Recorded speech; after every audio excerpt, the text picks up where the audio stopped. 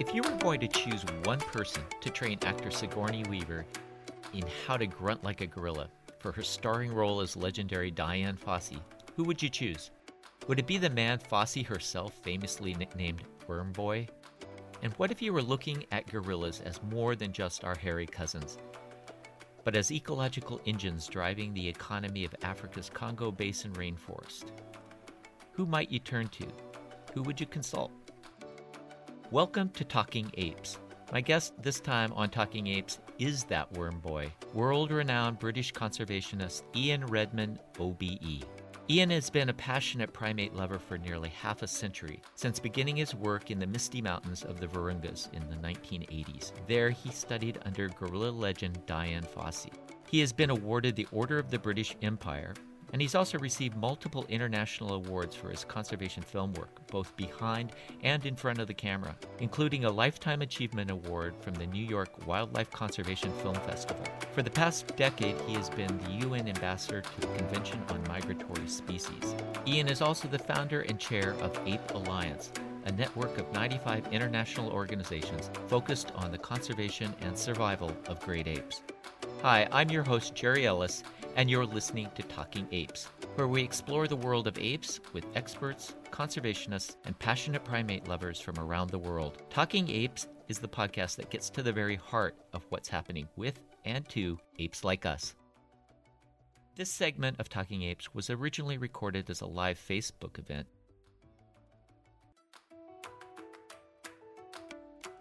I did want to start off with something I bumped into, and this was as an introduction to you, and this is in your own words.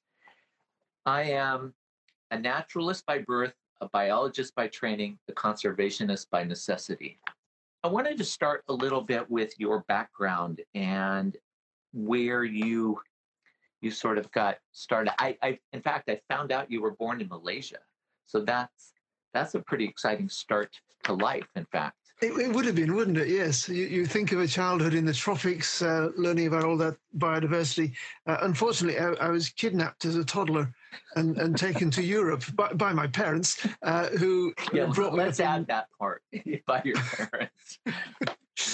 So I spent my childhood in Beverley in Yorkshire, quite a long way from non-human apes, but with a lifelong hankering to get back to the tropics and see what I missed during that boyhood, which I eventually managed, although not initially back to Malaysia as I'd intended, but to Africa. So I suppose I was kidnapped a second time by gorillas because I got the chance to go and work with Dian Fossey. And what they don't warn you, Dian warned me about the bad weather, the limited food, the lack of socialization, the isolation. She didn't warn me about the addictive nature of gorillas. But I suspect that the people who tuned into this are fellow addicts. So my name's Ian, and I'm a gorillaholic, because gorillas are wonderful beings. They're gorilla beings, just as we are human beings. And the opportunity as a young naturalist, newly trained as a biologist, but knowing nothing about Africa or field work, to get to go and sit in a family of gorillas every day and take notes on their behavior and observe them was just, beyond that actually something anyone's dreams. I've never heard. I mean, I know you did that work, and we actually crossed over a bit in time frames in my early days with mountain gorillas. But what I've never heard is, like, you weren't trained as a primatologist. How did you end up in the Virungas doing mountain gorillas? I mean, I don't think I've ever heard that story. That's the fickle finger of fate. At university, whilst not excelling academically, I did organize a lot. And one of the things I organized was the Speakers for the Biology Society, which is a great position. If anyone's in a position to take on the role of organizing speakers, you look for interesting people, you write to them, and they come and talk to you. It's wonderful. So I heard of a scientist who was writing up his PhD in Cambridge, who had spent 2 years studying the gorillas. I thought, that sounds interesting. That was Sandy Harcourt, who's long-standing professor in UC Davis. And Sandy came to Keele University, where I was an undergraduate, gave an interesting talk. I put him up in my flat for the night because he couldn't get back to Cambridge the same night. And he gave me Dian's address. to write to her, offering to help. I don't think he'd mind me saying he warned me not to mention his name because he and Diane had fallen out big time. He said that won't be an advantage. But he said, and this was perhaps more important, he said, mention it if you have any aptitude for mending things, because living in the middle of nowhere, if something breaks, it stays broken. And it just happens I'm sort of a compulsive fixer. I can't help fiddling with things and trying to make them right, which gives me plenty to do when you go to developing countries where you can't even get the loos to flush. So I'm sitting in service stations on the side of the road in Africa or Malaysia trying to fix the system because it's so easy. You just get it and then it works. So yes, I wrote to Diane and I said, if you want someone to make the tea or mend the roof, I'd be happy to come and help. And I pointed out to her that my academic tutors didn't think I was that able, but that I was keen and I travelled and I had a love of nature. And she wrote back and said, to her credit in my eyes, I don't much mind what your academic tutors think, but if it's true that you love nature and want to come and help, we'll try you. But the deal was that I had to get there, and that if I spent more than 3 months, she would pay my return fare from Nairobi. Still had to get to Nairobi. At that time, as an undergraduate approaching finals, of course, you're writing to everyone. But in those days, it wasn't sending emails. It was handwritten letters because I didn't know how to type at that time. And so she got a handwritten letter. And I think afterwards, she did intimate that it was the fact that I wasn't telling her I was the best in my class. She said she was forever getting letters from people saying, I'm the top of my class and you need me now because I'm the best. And I wrote saying, well, I'm not very good, but I'd like to try. That maybe appealed more to her. But so, yeah, I got to Karasoke. And here again, I describe myself as a reluctant conservationist. So I've got to camp to Karasoke. It's at 10,000 feet in the saddle between Mount Visoki and Mount Karisimbi, hence the name, which is a combination of the two.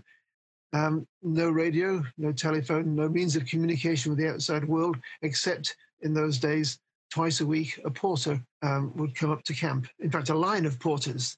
The head porter, Ndagaza, who sadly has just passed on, and his team of porters would bring stuff up to camp. And before they would bring stuff from the market, he would go to the P.O. box in what was then called Ruhengeri, it is now Musanze, and pick up the mail. Mm-hmm. So it was very sort of 19th century in its approach. Long line of bearers carrying things on their head, walking through the mountains. Diane wrote to me, having said, yes, you can come if you can get here. She said, could I pick up various things in Nairobi, like the glass cylinders for paraffin pressure lamps, because they're always breaking, so you need replacements. And she said, as you pass through Ruhengeri, can you pick up any post? Because that would be an extra delivery. And when I got to the post office in Ruhengeri, I found the telegram I sent from Nairobi telling her I was arriving. So I got to deliver my own telegram. So she wasn't expecting me on that day. I arrived after dark.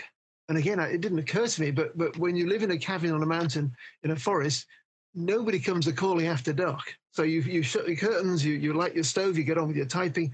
And for someone to, knock on the door after dark was weird. Well, so especially that forest. You've got buffaloes and everything else wandering around that forest. Well, I managed to avoid the buffaloes. The guys who helped to carry my bags and guide me to the camp refused to go and knock on Diane's door. They said, no, we're staying here by the campfire.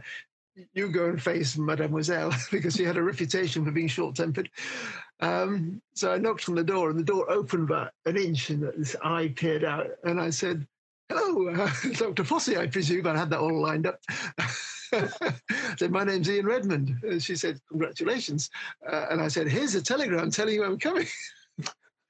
Anyway, yes, so that was then. But the next day, which is my first day in the field, and this is why I say about being a reluctant conservationist, Diane asked me, and the person I was replacing, who was an American traveler called Tim White, who was literally hitching through Africa, and got a lift with this woman who said, I'm a bit short-staffed, can you help? And this was Diane Fossey. Imagine you're hitching through Africa and you get a lift with Diane, who wasn't then the household name that she became. So he went up to camp expecting to spend a week or two and ended up spending about 6 months there, I think. Oh, my God. And he wanted to get back on his travels. So I was his replacement. He was my introduction to the methods of observing and tracking and finding the gorillas, with the help of our Rwandan staff, of course. So Tim and Nemeye and I went to where the gorillas we'd been assigned to, Group 4, had been seen the previous day. But before we found the gorilla prints, we found footprints that had a toe in line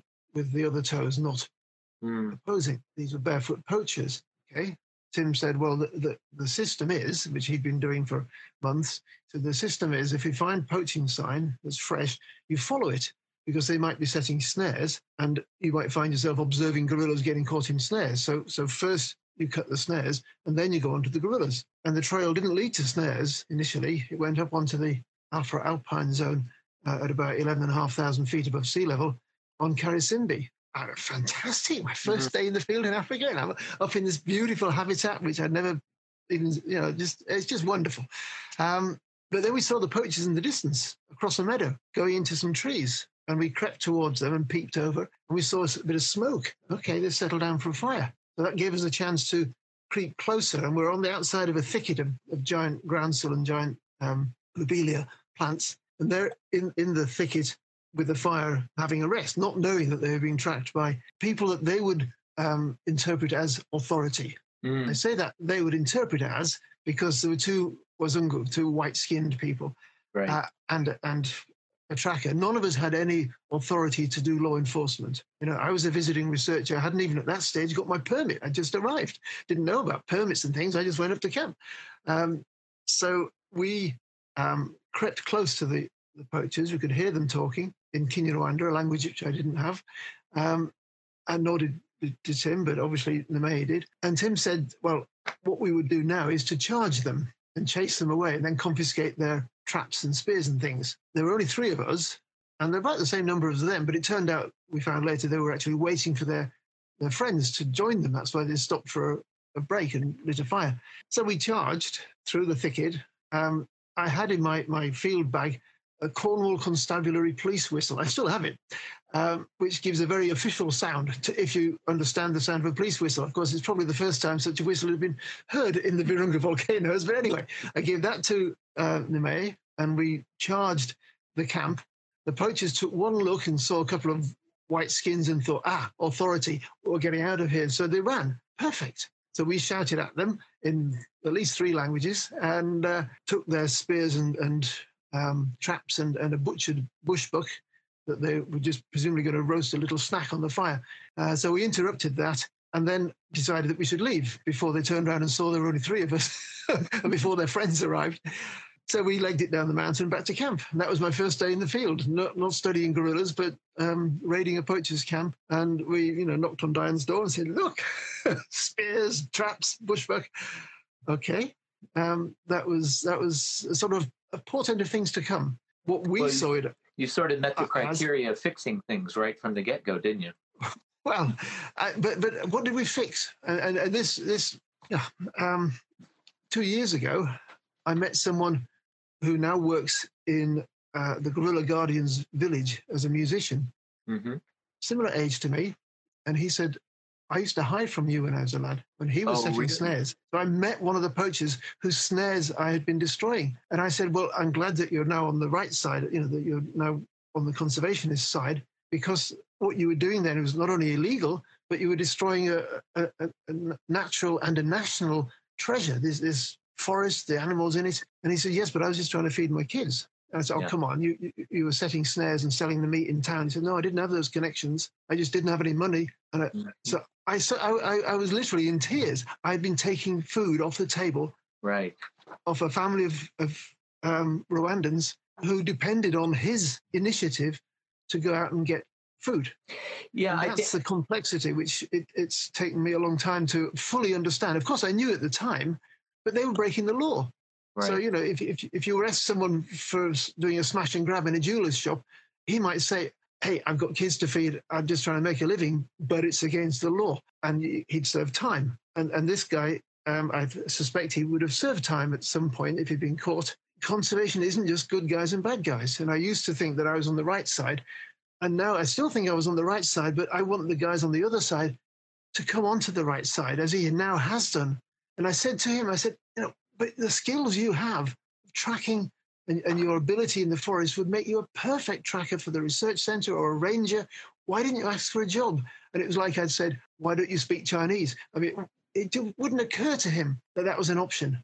I think that's a really great point, and we have, down the road we're going to do an entire Talking Apes and talking about bushmeat poaching and some of those other things. In fact, we actually, Meg and I have been talking about doing an entire month dedicated to a couple different subjects, and one of those subjects being bushmeat poaching, because it is, I think, as you said, I mean, there's this thought by most people, especially in the West and developed countries, that you just don't just go to the store and buy the stuff, or just get it from some other source, or eat chickens instead, and it's a much more complex thing. And when you said, it's interesting, you said on that side of things versus one side, it's I think of it almost like a circle. There aren't really sides. It's just this continuum in which you fit somewhere within the continuum, and we all shift our positions at different times. But we'll get onto that at a later date. You realize I have a whole stack of stuff we have to get through today. So you want me to give short, concise answers? I'm so sorry. But and I almost fear asking this question because it may have a longer story than I was anticipating. But I do have, before we leave your background and that beginning with mountain gorillas, I do have one thing that I ran across that I do have to ask, and that is, you worked on. I'd assume most people who are watching this today are familiar with the film Gorillas in the Mist with Sigourney Weaver, about the life of Dian Fossey. And you worked on that. You were an advisor to Sigourney Weaver, I understand, sort of helping her understand behaviors and so forth with gorillas. But out of it, you came out known as the Worm Boy. What is that about? The Worm Boy? Yeah, well, I am interested in parasites, and gorillas have all sorts of interesting parasites. Actually, the the term in camp that Dian used was totoyamavi, mavi being where you find the worms. Yes. So let's keep it polite. The dung boy. And for some reason, when she wrote Gorillas in the Mist, she decided the dung boy didn't sound right, so she made it the worm boy. Okay, slightly sanitized version of what she actually called me on a good day. But I, as an undergraduate at Keele University, one of our lab technicians was doing PhD on parasites of Xenopus, the African clawed toad. And he had recently come back from Africa with some specimens, living clawed toads. And one of our practicals was to euthanize them, sprinkle a chemical on their back, which is absorbed and they just die, and then dissect them. And it was almost like a seminal moment, because here's this animal and you open it up and there's so many other animals living inside in different organs, worms and flukes. And that was really, for a naturalist, not everyone thinks dissecting animals is a good idea. And especially if you're killing them to dissect them. But at that point, I wasn't questioning this. I was doing what I was told in a lab. Mm-hmm. So I dissected the Xenopus and was, I would say, thrilled from a natural history point of view to see the life forms that were living inside it. And I would encourage anyone to be aware of that. When you look out of the window, you see a bird flying by, or you're walking in a forest, you see a deer. For the animals that live in and on that deer, that is their world. Exactly. So that the lice that live in the fur and move around, the ticks that cling on, have a drink and drop off, the inside, the nematodes and the cestodes and the trematodes and the protozoa are all part of biodiversity. And it's seldom recognized. I know this isn't what you wanted to talk about. You wanted to talk about big fluffy apes, but think what lives inside the apes. And one of the reasons we have to conserve gorillas is that the gorilla louse, which is a unique species, the only other species in the genus Thyrus, which includes the pubic louse. So there's only two species in that genus, the human pubic louse and the gorilla louse. How did that happen? Interesting question about evolution of parasites and their hosts. But if we want the gorilla louse to survive, we have to protect gorillas. And there are other reasons for wanting to protect gorillas, but that's one of them. Biodiversity includes things that you might not be initially attracted to. But if you get a closer look at it, and having watched it, gorilla nematodes nematodes that you collect from the feces swimming through a slide of fecal matter in water is beautiful. It's a sinusoidal wave motion. Now, not many people thinking of looking through a slide of gorilla shit would say, oh, how beautiful. But it's in the eye of the beholder, you know. Ian, I wanted to, let's jump forward from that time that you were just talking about with gorillas. Let's jump forward, almost a decade and a half, 2 decades. Early 2000s, 2001, you were around at the beginning of the conservation of gorillas and great apes in general. There was an awareness growing that hadn't been there 20, 30 years before. I mean, there was the science was going on. And I remember Jane Goodall, for example, talking about this. I mean, there was a sort of a pivotal moment for her when she heard people like Richard Wrangham talking about the conservation, not just the research that had to be done. And this realization that if we don't do the conservation in coordination with the research, there isn't going to be anything to research. And in 2001, the UN recognized that and started, I believe, and maybe you can correct me if I'm wrong, the first ever sort of species-focused group, which was GRASP, the Great Ape Survival Program.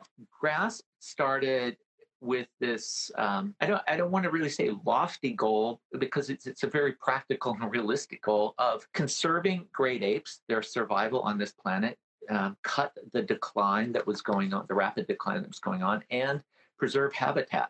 There was huge amounts of habitat loss going on, and especially with, orangutans in Borneo and Sumatra. Palm oil was ramping up at that point. We were seeing huge areas of tropical rainforest, especially lowland peat rainforest in Indo-Malaysia area, disappearing. But across equatorial Africa as well, we're just seeing increased pressure on great apes. So GRASP, this organization, was mandated through the United Nations Environmental Program, UNEP. I know you were involved sort of early on with that. Maybe you can talk a little bit about its genesis.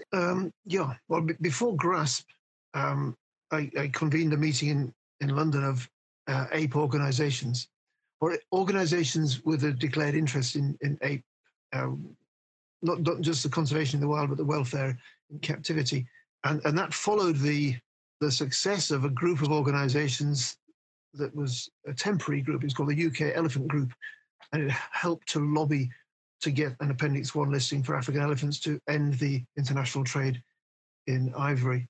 The legal international trade hasn't yet fully ended the trade, but still a work in progress. I set up a UK rhino group to try and, again, get the rhino organizations to work together.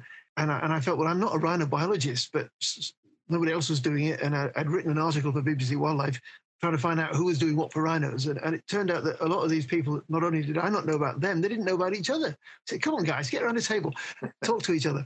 Right. And so for 10 years, I chaired the UK Rhino Group. But it wasn't where I needed to be. I needed to do something similar for apes.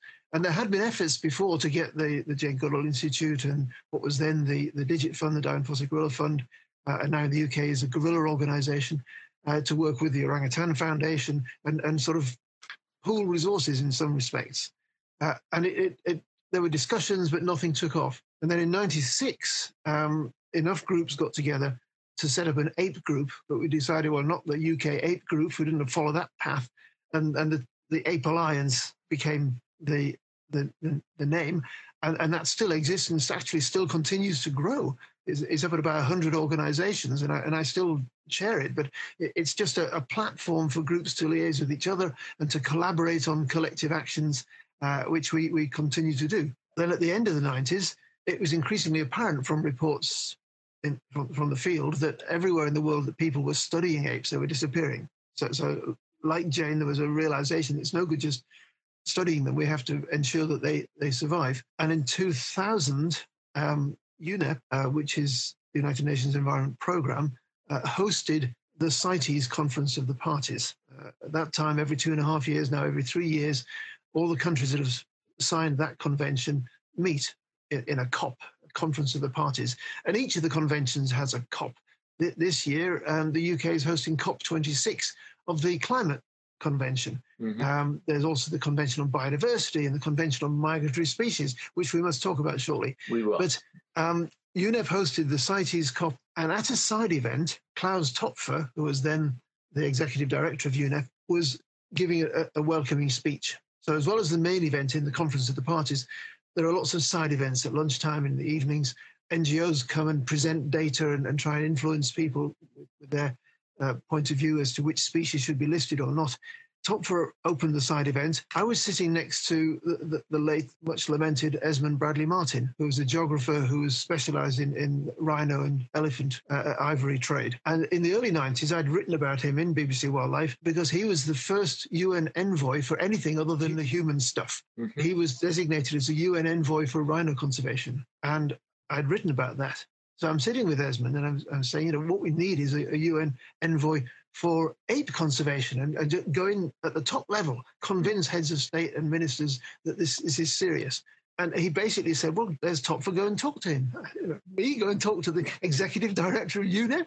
So yes, I doorstepped Klaus Topfer outside a side event and said, look, I chair this coalition of organizations. Apes are disappearing from their forests all over the world. They're going to go. 10 years ago, 20, whatever it was, 10 years ago, your predecessor appointed an envoy for rhino conservation. Oh, you didn't know that. Obviously, if you're not in the rhino world, you wouldn't know that. But right. And I said, we need an envoy for ape conservation. Obviously, I was volunteering, but that didn't happen straight away. That was years later that I got that title. But anyway, he said, yes, go and talk to, and one of his heads of department. So I straight away go knock on the door of the head of department and say, oh, Dr. Topfer asked me to come and speak to you. Now, if I said, my name's Ian Redmond, I'm a biologist, I chair the Ape Alliance, can I talk to you? He'd have said, no, go away, I'm busy.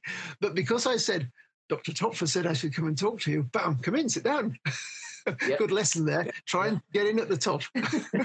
Anyway, that was 2000. May 2001, UNEP announced they were creating the Great Ape Survival Project. I was ready to go and do stuff in the summer of 2000. It was urgent. You know, we're trying to respond to a crisis. And it was actually September 2001 when GRASP was launched. And it seemed to me incredibly slow. But everyone I've spoken to who knows about UN agencies and the speed they move, that a year from first concept to announcing is like super fast. Okay. So that partly answers your question. Why has not GRASP done more? Well, it's been limited by resources. There's never been enough money to do what we would like to do. And it's been limited by the fact that a UN agency has no executive power over the member countries. The United Nations is a servant of its members. So it's not like a corporation where there's a boss, a CEO, and he tells everyone what to do and they do it or they lose their job. No, this is a coalition, a coalition of the willing nations sign up to the UN, and when they agree to something, it's only after everyone has gone through, and by the time everyone agrees, it's a lot watered down to what it might have been. But we have a UN body, and it's not a project now, it's a partnership. So in 2002, GRASP was elevated to the status of a Type 2 partnership. UN bodies are all about intergovernmental relations. So it's government to government. And if NGOs are allowed into a meeting, it's as an observer. You can't vote. You can sometimes speak if the chairman recognizes your expertise, but it's very frustrating to be an observer and not be able to change the course of events. But that's how the UN works. It's through consent. And occasionally it'll go to a vote, which it does in other controversial things in CITES, for example. For the UN to invite its member governments to join a partnership to work with NGOs and the private sector was very radical thinking for that time. And it's still there. So yes, it hasn't yet achieved all that it set out to do, but it has achieved a lot. And I think the difference between those early days of GRASP, where I wasn't even allowed to have a card with UNEP on it because I was a freelance working under a contract between an NGO, the Born Free Foundation, and the United Nations Environment Programme. So I couldn't speak for the UN, and it was a long time before they actually gave me a card that said GRASP, with a UNEP logo on it, because they're very worried about activists and people coming in and rocking the boat and causing embarrassing situations and diplomatic incidents between countries. So that took them time to understand where I was coming from. Now I'm an ambassador for a UN convention, the Convention on Migratory Species. But well, and I would like, let's jump to that if we can. Well, can we go there via GRASP? Because sure. Those early years of GRASP led up to a meeting in 2005 in Kinshasa under hosted by the president, although he didn't actually come, he sent his deputy. We had a meeting in Kinshasa on the conservation of great apes and their habitat, and it was represented by most ape range states at ministerial level. So that's extraordinary. Never has there been that level of political will saying we recognize that apes are important. And out of that meeting came the Kinshasa Declaration, which is everything you or I could wish for. You can find it on the GRASP website. Right. It's we slaved late into the night. We had input from all the range states and all the NGOs, and all those that have signed it agree to it. Implementing a declaration is tricky because there will be a cost implication, and not many people were putting extra money in. Some donor governments did, and GRASP is still getting significant sums of donor government money to fund projects with NGO partners and government partners. So stuff is happening in GRASP, but they're very underfunded and understaffed, and so you don't get to hear that much about it unless you're directly involved. The Kinshasa Declaration was not legally binding. It was a declaration of good intent, and it had no power of law. The person who sort of orchestrated that in UNEP was a British civil servant who was on secondment called Rob Hepworth. And Rob had visited gorillas. He thought they were amazing. And he helped to make my urging UNEP to do something and Topfer's agreement, something should be done. Rob knew how the UN worked and brought together this initiative. So all credit to him. He then went on to become the executive secretary of the Convention on Migratory Species. And under his guidance, at that time, the only primate listed as a migratory species was the mountain gorilla. Now, to most people thinking of any primate, they're not migratory species. Migratory species, you think whales in the oceans, or sharks, exactly. Yeah, or birds in the that fly from the Arctic North to winter in England, or fly from winter in Africa to summer in England. That's a migratory species. Or you might think of the Serengeti wildebeest migration. True, the Convention on Migratory Species is designed to not only encompass the traditional biologically migratory species, but also those species that predictably and cyclically move back and forth across an international border. And mountain gorillas were known to do that because when the bamboo is shooting, they come down into the bamboo, which sometimes in some parts of their range in the Virungas involves crossing a border. So they had been listed when the CMS was dreamed up. Then some years later, Congo Brazzaville said, well, hang on, our gorillas are moving back and forth between CAR. And so all gorillas were listed. And Rob, while he was executive secretary, had this idea of using species as a sort of an educational and awareness raising tool. So they had the year of the dolphin, then they had the year of the gorilla, then they had the year of the bat. Those campaigns are not active now. But in 2009, just after an agreement was reached between the 10 countries that have gorillas, which is called unimaginatively the Gorilla Agreement, that is a legally binding treaty. Well, which is interesting because I just saw that just recently, like in the last weekish or so, Angola had signed on becoming the 8th of the 10 countries in the range state. In 2007, I think the gorilla disagreement with CMS, the Convention on Migratory Species, gorillas were brought into that in the agreement. Well, the agreement was created, yes. Yeah. And enough countries ratified it the next year, but not all 10 have ratified it. All 10 were in the room when it was negotiated, but ratifying a legally binding treaty has to go through various processes. And as you say, recently Angola. You maybe you can shed some light on this. I mean, you're inside a little more than most people on the planet. I mean, I think to the average person in 2007, you come up with this addendum or agreement, or you say that at this point, the gorillas are focused. Here's the 10 range states, and here it is. What are we, 13, 14 years later? There's still 2 of the 10 that haven't even ratified it. So it's frustrating, isn't it? I mean, yeah. I think a normal person would say, what is the point? I mean, is that even relevant? The thing that we created in 2007, is it even relevant in 2021? Or is the state of gorillas such that we need a whole different sort of focus and agreement? And then is that going to take another 12, 15 years to get that ratified? I mean, so let's leave that question for a moment. But let's talk about, you are an ambassador for CMS, for the Convention on Migratory Species. What does that mean to be an ambassador. You're the ambassador. You were the ambassador for the Year of the Gorilla. You're the ambassador for CMS. What does that mean, and what does that enable you to do that I couldn't do? Or it's sometimes. I mean, I think of it as a Jemmy. You know what a Jemmy is? The Jemmy is forcing open doors. Yes. But this is a sort of a diplomatic Jemmy, in that it can sometimes get me into rooms to express views and change the course of events when decisions are being made that might affect the future of the apes we care about and the forests in which they live. That doesn't mean that I have much power, but I maybe have a chance to influence the course of events. I still work a lot with NGOs, with non-governmental organizations, but as I was saying, NGOs are observers at UN events and can often be very influential if they can persuade a representative of the country to present information that will convince other people that the decision should go this way in favor of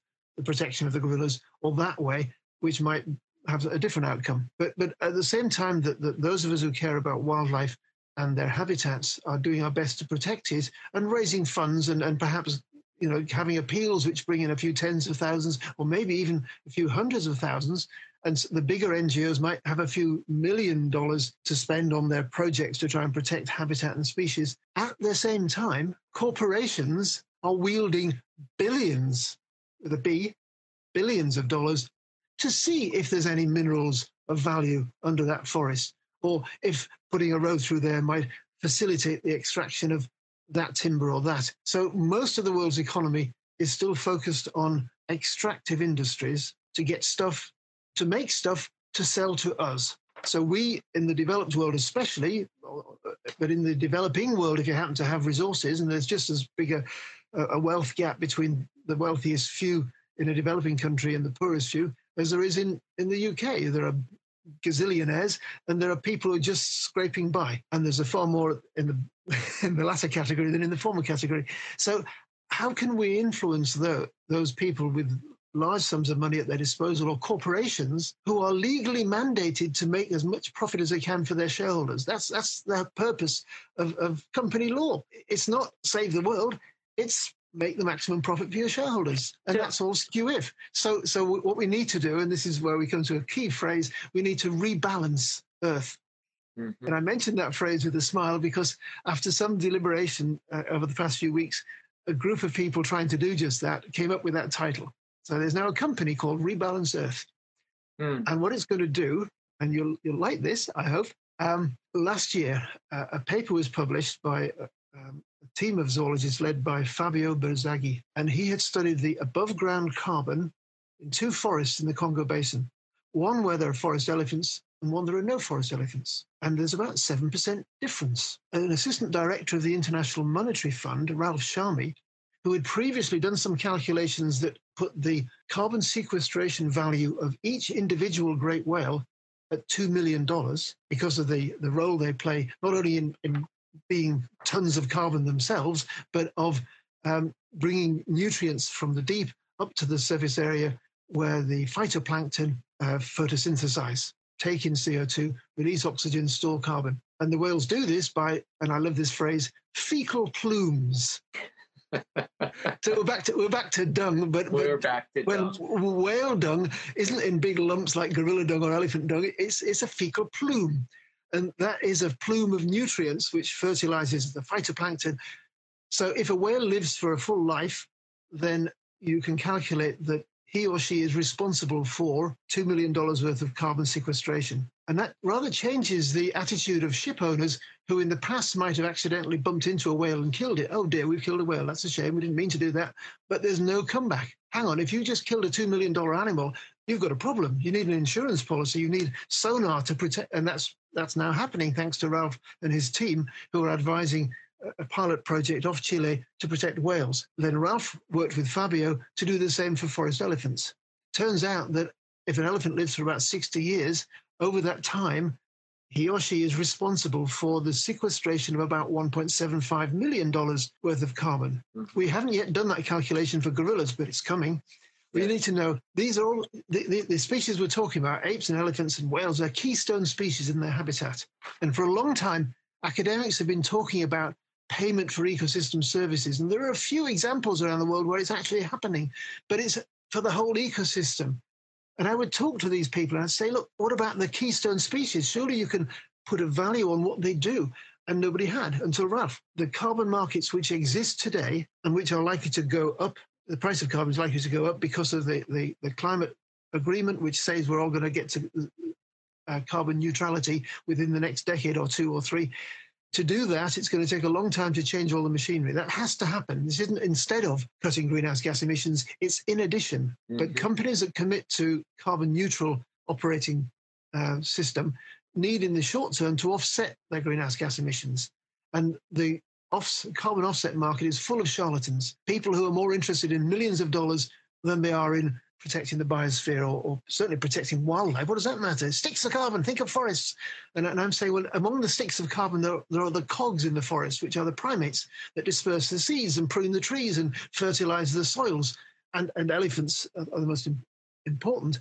But in Latin America, the spider monkeys are on the ground, the tapirs, and in the air, the toucans are all playing a role. And no one has put a price on not the animal, that is offensive, but on what they do. Right. So Rebalance Earth is going to focus the attention of the carbon markets on the role of individual animals, not just species and populations, but George and Betsy and Mildred, whatever we call these elephants. And each day that one of those elephants is seen and recorded as being alive and well and in its forest, then the number of days since the previous time it was seen will be counted up, and through a blockchain system, which is corruption-proof, I'm told, a traceable, a transparent system of digital transactions, they will be able to redeem some credit from the carbon offset money that big companies that are trying to balance their carbon budget have put into an account. So it's just being developed now, but watch this space. We'll have a pilot project soon for forest elephants, but clearly we need to expand this out to other species and other habitats. And instead of a global economy that only values nature as a source to extract goods and raw materials from, there will be a value placed on the living nature. A regenerative economy is how Ralph puts it. And Ralph was a professor of economy before he went to the IMF. He's rewriting the economics textbooks because, and I didn't study economics, but I'm told that traditional economics regards nature as an externality. It's not within this clever system that we economists have built, whereas to an ecologist, come on, it's the foundation of all our systems. And I'm going to stop you right there with that foundation, because we've only got a couple of minutes left. We are going to actually have, and because of you and because of an online Zoom call that several people were in with the Ape Alliance some months ago in this blockchain approach to things. I want to do an entire Talking Apes about that. It gets in a little bit deeper and to talk about the very thing that you were alluding to was, where do apes fit into that? I mean, where do they move across boundaries? And then it kind of reflects on, we started to talk about this Convention on Migratory Species, and a number of those species migrate across borders. We know that, and not just gorillas, but now chimps and things. Orangutans may be the only ones that don't because they live on islands, but even there, who knows what orangutans on doing. Borneo, there are some orangutans that move between Malaysia and Indonesia. Malaysia and Indonesia, exactly. So we're going to get back to that. You have been connected to apes for over 4 decades now. And what can we do to save apes? What can the average person do to save apes? What is the short answer and the positive answer that you generally give? Well, we all have 3 Ps. We have the power of our pocket or purse. So when we buy stuff, we can make sure that our money is not going into the system to destroy ape habitat. So that means it's very hard to avoid palm oil, but you can insist on sustainable deforestation-free palm oil. It does exist. It's hard to find. And only by public consumer pressure are you going to force the corporations to take that seriously. But it's happening. And the campaigns to either avoid or demand sustainably produced palm oil are having the desired effect. The other P, our political power. even if we're too young to vote, politicians know that you're going to vote when you're past the age of suffrage. So writing to MPs, even as children. So if there are kids watching this thinking, oh, that's for when I'm grown up. No, actually, politicians who get letters from kids often want to reply to them because it makes them look good. So make them feel good. Write to them and say what you care about, because they are elected to represent your views. And if you don't tell them your views, how can they represent them? And not that many people write to politicians about apes. So you've got the power of your purse, your political power, and your personal power. We all have energy. How do we spend that energy? Well, you can volunteer for an NGO that helps apes. And that can be fundraising, it can be educational. If you're a teacher, you can make sure your kids have got stuff on the walls about apes, not just because they're cute and they bear a passing resemblance to us and share a lot of DNA with us, all of which are good reasons for caring about apes, but because of the role they play in the ecosystems that are essential to stabilize our climate. So you've got a new administration in the States recognizing the importance of the climate crisis. Around the world, governments are taking action, but they're taking action often driven by environmental concerns, and the same big corporations that are mandated by law to maximize the profits for their shareholders are still looking, how can they exploit more, extract more of this, more of that? And we have to change that. And we can do that by taking personal pledges. And the things you can do for the climate in general are very clear. And one of them is not flying. I mean, I haven't flown for a year, but that's because of a pandemic. So the pandemic has kind of brought us all to a halt and thought, oh, wait a minute, maybe we're not getting this right. And it's hard for a conservationist who works in many countries to influence the course of events in those countries from a laptop in Stroud. But I've been doing that for 10 months now. It doesn't look like I'm going anywhere soon. So using our ability to inform people, recognize that apes are not ornaments, they're not pets, they should not be used in selfies. So if you see people on social media saying, I was on holiday and I got a monkey sitting on my shoulder and doesn't it make a cute profile picture, just send them a gentle reminder. No, somebody killed that monkey's parents, and when it's getting too big to play the role of a semi-drugged stooge to be plonked on tourists, it'll probably be killed. And your $10 that you paid for your selfie is paying for that industry. So there are lots of ways in which humans impact on apes, both individually and through their habitat. And because we're on such a connected planet now, we can all influence the course of events. So you're on social media, you see, and it's not hard. You look on Facebook, you find people advertising primates for sale on Facebook. So you write to this Facebook saying, this is outrageous. This is, even if it's legal in the country where it's happening and it's supposedly a captive bred animal, the fact that it's there means that a dealer in Cameroon or Malaysia going online saying, oh, that's how much apes are selling for in the UK. Then it's just a matter of logistics. How do I get the baby ape that I know I can get to that person who's willing to pay thousands of dollars for it? But would he think the same if he was part of a scheme that was monitoring the ape and that ape's carbon sequestration value had been worked out, so he was getting much more money from the living, healthy ape in its natural habitat?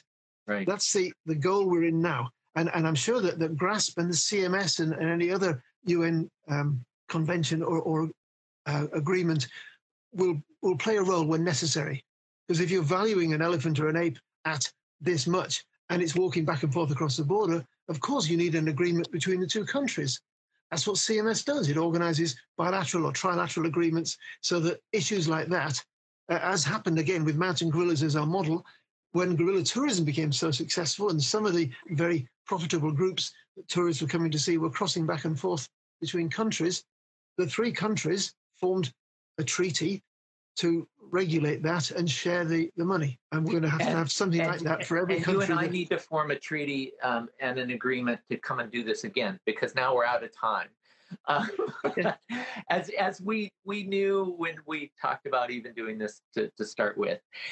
Ian, we do have to end it there, and I want to thank you so much for taking the time to do this. I know your schedule. I mean, we email back and forth, and I know your inbox is jammed, and you're on. You're not only ambassador, but you're on.